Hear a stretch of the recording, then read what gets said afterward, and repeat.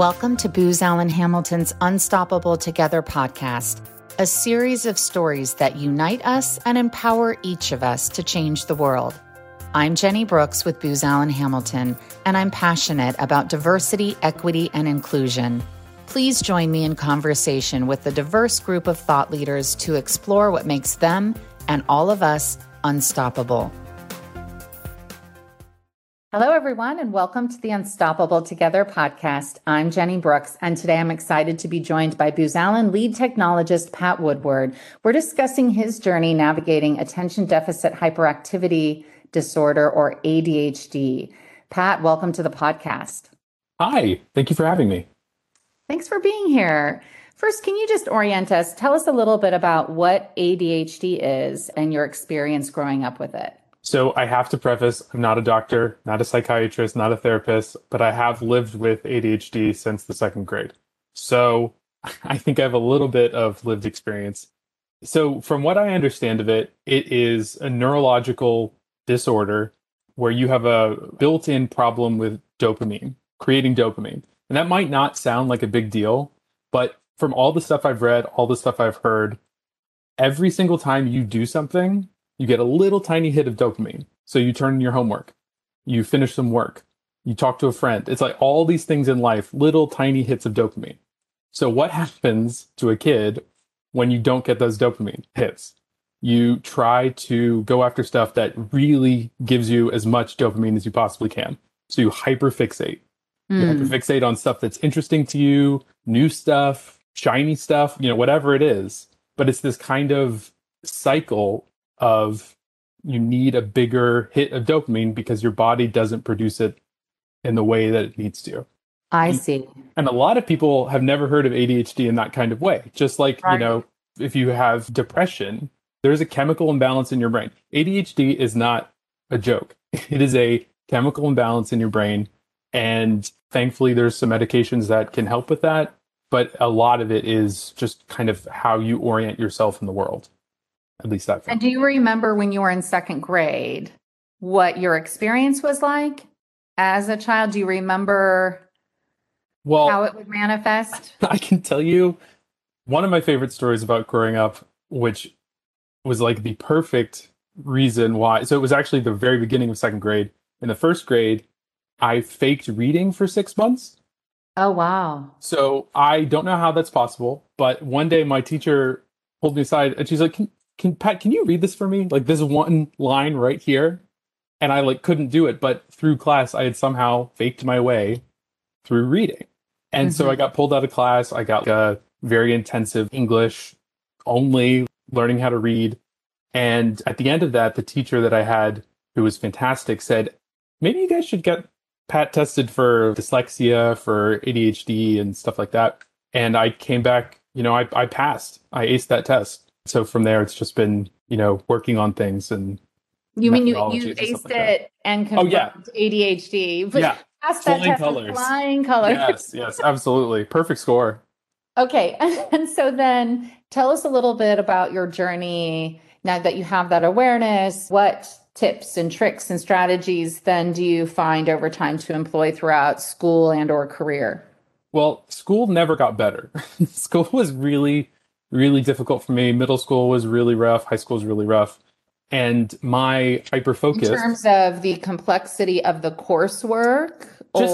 Just kind of everything. I think this is how I'm predispositioned to be like this. When I'm not enjoying myself, it is very obvious. Yeah. I don't want to be there. I don't want to do what I'm doing. I make it, not in a, obscene way, but I just want to get gone. And that was me at school every single day. And so I just sat in class and did anything else other than what was in front of me. And technology has always been my huge hobby. So when I wasn't at school, I was setting up servers in my mom's basement and running websites in middle school and high school. So my knowledge that I was self-teaching turned out to be my career, which is great. But that's not the case for everyone who has ADHD or who's on the autism spectrum or, anyone who hyperfixates. It's not always as clear-cut as it was with me. Technology was something that that's the shiny object, maybe literally and figuratively, that you were passionate about. And so you started developing skills, self-development basically around that passion and built it over time, starting at a young age. Yeah. So I've had great bosses, I've had great mentors, but I'm self-taught. I didn't go to college. I started working for tech companies right out of high school, which again is not the path. Kids, if you're listening, stay in school, very important. But for me, I had this kind of weird, circuitous path that ended me here at Booz Allen. And then as you begin your career, are there specific strategies or tips around ADHD in the workplace that you have found? And how do you engage in the conversation? And by the way, thank you for sharing your story. It'll be very beneficial to someone who might be listening, who's, hesitant about how to navigate the conversation or accommodations in the workplace. What have you found? So I'll start with the last part first. So for me, the conversations have been easy when I've had really great bosses. When you have people who you trust on your team, in your career path, it's easy to talk about what you struggle with. Because, at least for me, I frame it as in, this is what I need to be the best team member and the most productive that I can be. So I'm all for self-identification with HR, with onboarding. It doesn't need to be like the most known thing about you, but for the people who you engage with, like your boss at Booz Allen, your job leader, your career manager, it's important to have them know as much about you as they can. I mean, that's the point. So, just like if you were going through a really difficult period of time with your family or personal stuff, you would let them know. You wouldn't have a all email to all employees about the struggles you have, but like for the core people who it really matters, you would tell. And then once you have that conversation, if you are a colleague of someone who comes forward or a manager of someone who comes forward and says, this is part of who I am, what is your advice for navigating that conversation? What have you found to be really good supports for those listening who might be a colleague or a manager of someone with ADHD? I think the biggest thing is you don't have to be an expert. Yes. I think there's a tendency, especially with the folks that I work with, that to strive to be a subject matter expert. And you don't need to be an expert on someone else's problems. They hopefully will tell you how they work best, or as they're figuring it out. Like, hey, Right. I just did this project like this. I just used this tool. I just went about it in a certain way and I crushed it. And as the person who's on the receiving end of this information, you need to just say, awesome, that's great. And you don't need to read a book. You don't need to go read blog posts unless you want to, but you should let the person come to you and work through. And so preconceived notions kind of need to go to the side, and let the person guide you, I guess. Thank you. Going back to your journey, do you recall anything specific around, your parents and that journey? And just, we often get feedback from people who listen to the podcast who are parents of someone, children who are going through something. If there are parents listening who are finding out that their child may have ADHD, what would your guidance be to them? So the strangest guidance you'll hear about ADHD for parents is go get tested, because ADHD is in like the 70-something% genetic. So that's exactly what happened with me. I don't want to air my father's business, but he'd be fine me telling this. As soon as I got diagnosed and he was in that research period of like, okay, what does this mean? What do we do? All that kind of stuff. He was like, oh, wait. That sounds familiar. This sounds really familiar. So he got tested. And he has it as well. Obviously a different expression because he was able to go through law school and work for the government. So like his level of making it work is higher than mine. But he tested positive. He had ADHD symptoms that he has been able to work through and figure it out. But it does kind of then point to that, that explains so much. So much about my life, so much about what I've struggled with.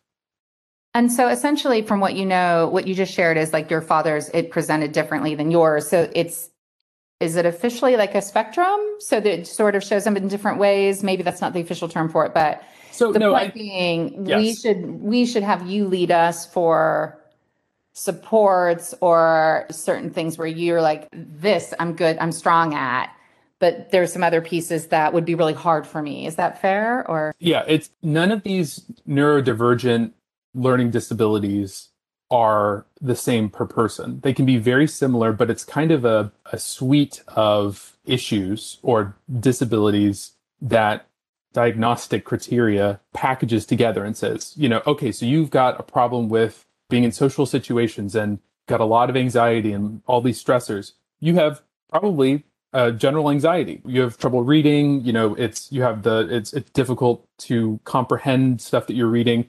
You might have dyslexia. It's these kind of like suites of things, and it's almost never one expression. So very rarely, in my experience, does someone just have ADHD.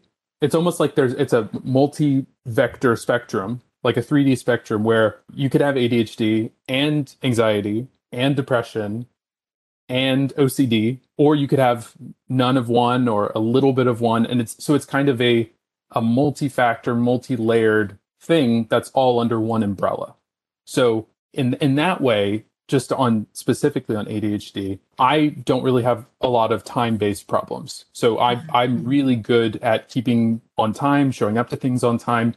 That is not the case with most people who I know who have ADHD. mm-hmm. There are people who have ADHD who have really a lot of difficulty expressing their emotions on both sides. So people who it's very difficult for them to express emotions, or people who go from 0 to 100 instantly, and it's very difficult for them to regulate that. So there's a lot of expressions. Like I said, it's an umbrella of issues. And because of that, it's really difficult to say, oh, you have ADHD, which means this. Right. It's a bunch of things. That's really important. Thank you. Pat, at the end of every podcast, we leave our guests some free space to share their final thoughts with our audience. What would you like to leave us with today?